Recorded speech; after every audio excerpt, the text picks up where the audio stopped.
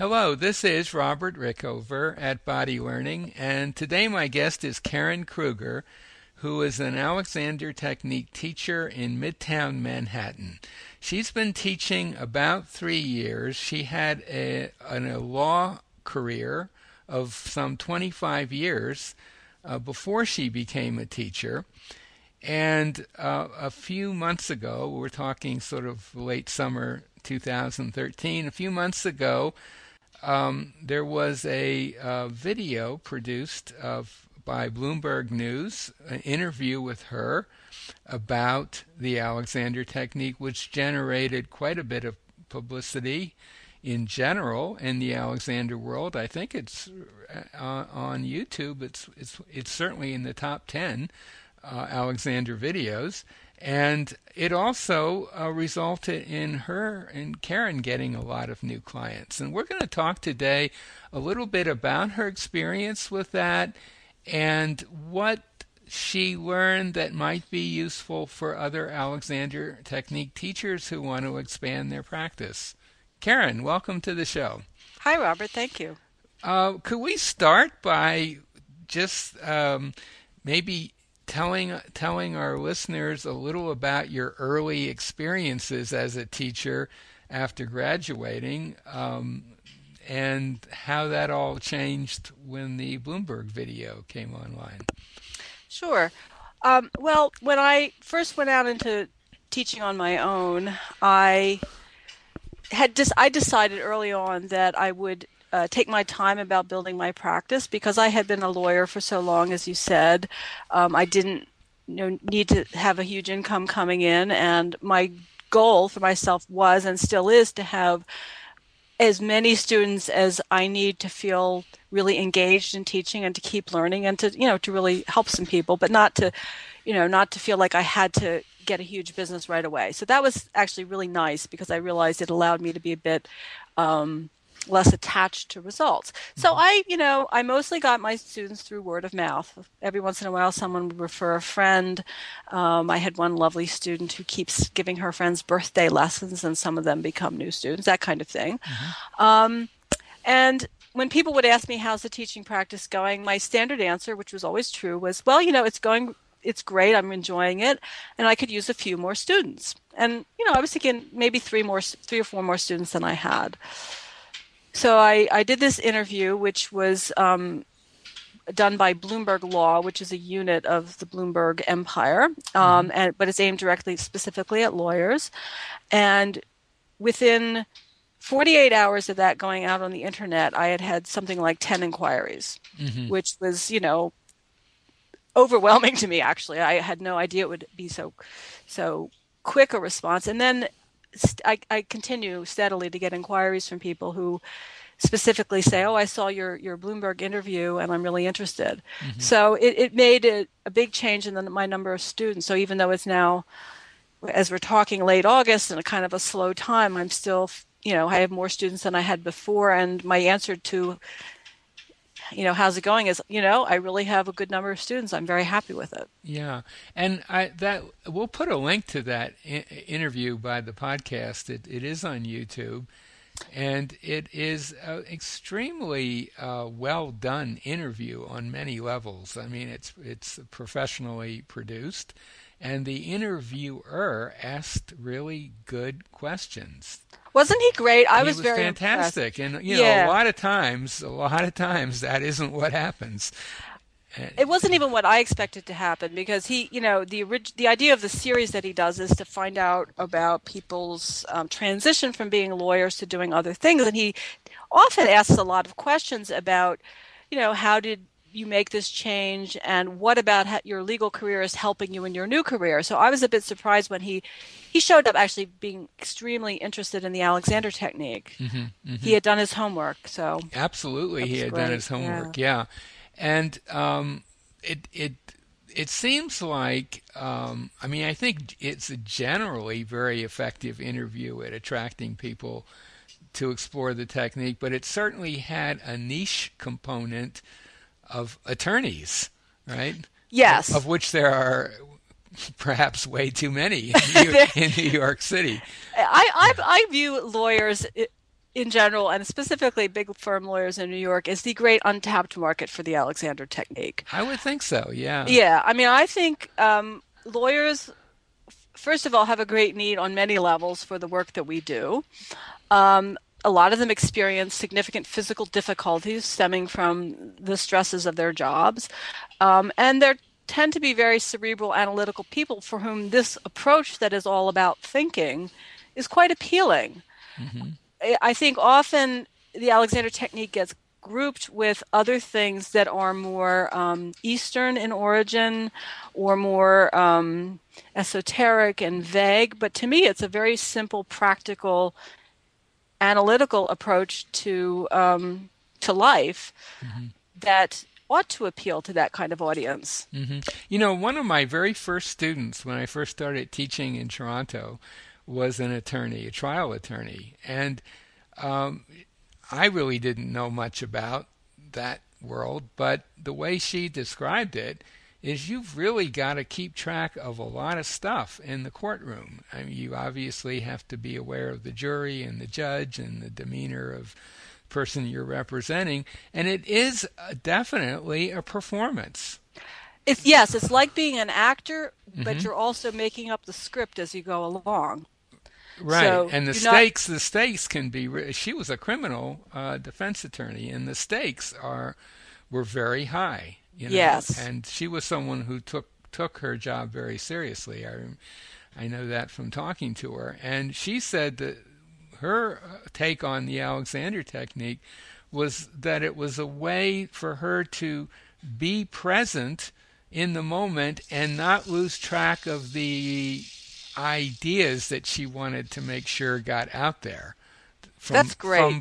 from before the moment, as it were. You know. That is so true, and I've had that experience with the Alexander Technique in a number of different avenues. But I think for communicating to people, to lawyers, it's important to keep in mind that this is not just something that helps with pain, but it's a performance tool. Hmm.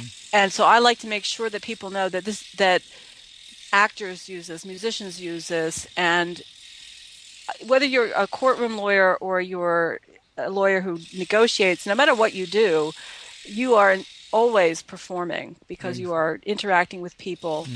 and presenting yourself. And And attorneys do a lot of negotiating as well, and that certainly yes, there's a lot of body language issues there, and just generally how you put your case across exactly. is yeah. Yeah. So okay, the video came out, your practice boomed, and you're still getting, because I think in part because that video was so well produced and was so good, you know, and it wasn't too long, it was just the right length. It is out there on YouTube. It periodically gets reposted on Facebook and Twitter and so forth. So it's got a life of its own now. And Apparently oh so. yeah, I think 10 years from now you will probably still be hearing from it. But so as a result, and I think you told me earlier before our conversation that interview was a kind of a surprise to you, right? You had not gone Yes. out and solicited it. It just dropped into your lap, so to speak. Not quite, Not but quite. I think it would be interesting for people to know that it came from a seed that was planted a long time ago. And one thing that I learned about marketing, even when I was a lawyer, when I didn't do a lot of marketing because I worked for a big firm, but even then I realized that the connections you make with people where you make them aware of something you have to offer as in the way of a service don't always immediately result Hmm. in Hmm. business, but sometimes quite a long time later they come back. So even though you might feel that an outreach effort you make didn't get you anywhere, you never know when it's going to help. And that in this particular case, it all started when, probably 10 years ago, a man named David Latt was a summer associate at my law firm, and I was one of the people who entertained him. We had this, boondoggle thing where you take a summer associate out to dinner and a show. So we did that. Right. So then some years later, David Latt became a blogger, and he started this extremely successful, popular blog called Above the Law, which is basically a magazine about the legal business. Uh huh. And when I was making my transition, when I was starting my training program, a colleague of ours, someone who'd worked at the same firm, said, "Oh, you should get in touch with David Latt. He always likes to write about lawyers who are doing interesting things." So David Latt and I exchanged a few friendly emails. And he said, "Oh, yeah, that's very interesting." And then I never heard from him. Mm-hmm. So then this spring, I got an email from Spencer Mazik, the interviewer at Bloomberg, saying, "David Latt says you might be a good subject for my show. Would you like to do an interview?" Oh, that's a great story. Yeah, and I have to say, my first reaction to that email was, "Oh my God, I can't go on TV. I've never done anything like that." I was actually kind of scared of the idea of being interviewed on TV. So I said, what the heck? How bad could it be, right? So, and of course, Bloomberg is this huge empire, and it's very professional, and they made me feel extremely comfortable from the minute I walked in the door until I left, and the whole experience was really fun. Mm-hmm. And even then, I was thinking, well, this is nice. What I really hoped for that interview was so that the next time I saw a lawyer that I hadn't seen for a while and told him what I was doing, he wouldn't say, "What's the alley?" Right. So I didn't even kind of naively think about it bringing me students. Right. Well, and it did. And not just you, I would imagine that it's brought a number of teachers around the world, students. I hope so. Well, and that, just the nature of the internet, a video like that is out there forever, and as I said, it's I think it's in the top 10 YouTube videos on the Alexander Technique. Might even be the top 5. So it's constantly being viewed. So what do you think for an Alexander Technique teacher listening to this? What did you learn from this experience beyond what you've already talked about that might be helpful for them? I think it's important when we talk about the Alexander Technique to be simple and clear, but also keep in mind who our audience is. I think it's certainly much easier for me to connect with an audience of lawyers than it is for me to connect with an audience of dancers, because I just know a lot more about lawyers and what it's like to live that life, and my background and personality match up with theirs. So I think it's also, I think this idea of marketing to a niche is a good one. It doesn't mean you have to limit yourself to one niche, but I think knowing your audience. And the other thing is, I would say, I feel like in that interview, I watched it again before this conversation because I wanted to be sure it was fresh in my mind. One thing I was happy that I accomplished was that I think I talked about the basic ideas of the Alexander Technique, but I didn't really use a lot of the jargon that we use when we teach.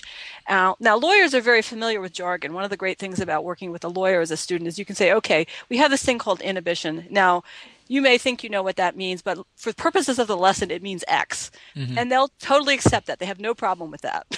Because they're always writing documents where they define their terms and they use them in very specific ways. So but I didn't need to say inhibition. I just talked about taking a little time. And I think that was useful because it gave the idea that this is kind of a simple set of concepts and not some mysterious cult-like thing, which is often what I have to overcome. People don't know what it is, so they kind of think it's something really woo-woo. And to connect with this kind of audience, I think you need to make it concrete. You need to say, this isn't mysterious. Right. I would say from my sort of window onto Alexander Technique teacher marketing is largely through the web, and particularly teachers' websites. And an awful lot of teachers have not, I don't think, have thought through who it is that might come to them for lessons. That is, they haven't thought through a way of explaining what they do in very simple language that anyone could understand. Yeah, I don't think it's necessary to explain everything. I think that's a trap that it's easy to fall into, because if you've dedicated all this time as you and I have to training, you really love this thing, and there's so many implications, and it becomes such a big part of your life that you almost want to. there's this fear of misrepresenting it by not telling everyone the whole beautiful wonderfulness of it all, right? Right. And Yes. so, and I also got comments. Every once in a while, people will challenge something like, "Oh, you talked about posture. Well, we shouldn't talk about posture because people have the wrong idea about what good posture is." And I don't think that really matters. I mean, you did an interview with Lindsay Newitter recently in which you talked a lot about that, and I think that.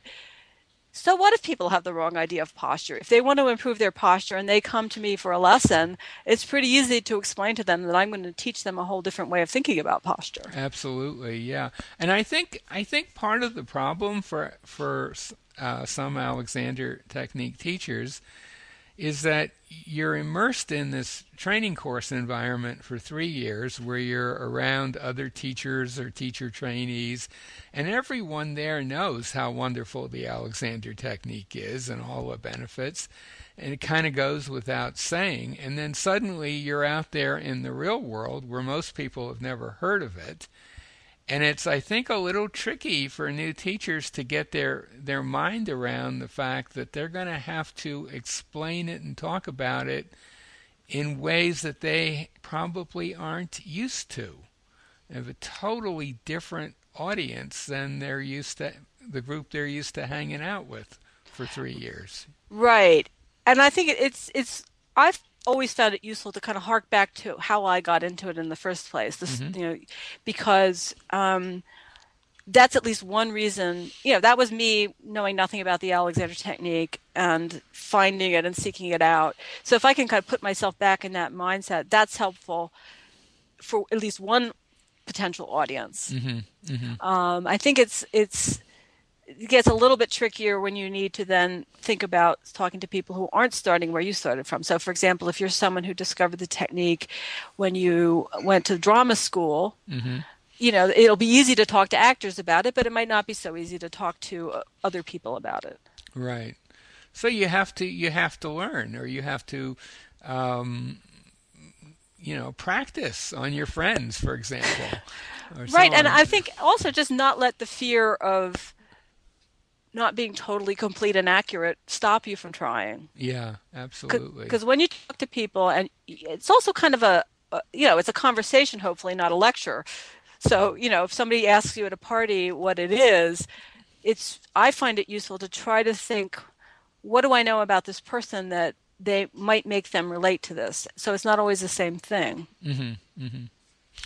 Anything else you want to talk about from your recent experiences that might be of interest to Alexander teachers? I just want to reiterate my passion in life is making sure that people in the business world and in the law firm world know that the Alexander Technique exists and that it's a useful tool for them. Encourage people to think about that as a market. I think the two greatest issues we face as teachers are you have people who have plenty of time but no money to pay for lessons, and people who have plenty of money to pay for lessons but no time. And that is the dichotomy out there, isn't it? Right. So lawyers fall into the latter category. Right. So the thing with them is to persuade them that it's worth taking a little time out of their schedule. And one of the things I've done that's also contributed a lot is to take a space in Midtown Manhattan, which is where they all work. Right. And it's actually made a huge difference. And when I started, I was teaching closer to home on 14th Street, and people will not take the time to get on the subway for 15 minutes and go to 14th Street, but they will come 3 blocks from their office. So I don't know if this is true elsewhere in the country, but certainly in New York, having a location that's convenient for your target audience, I think, is important. Well, this might be a good place to bring our conversation to an end. My guest has been Karen Kruger, an Alexander Technique teacher in Manhattan. We'll put a link to the Bloomberg video, which is on YouTube. We'll put a link to that by the interview. I recommend anyone who hasn't seen it to watch it, and it's a great marketing tool for anyone can use for their own practice. Yeah. And Karen, thanks so much for being on the show. You're welcome, Robert. Thanks for having me.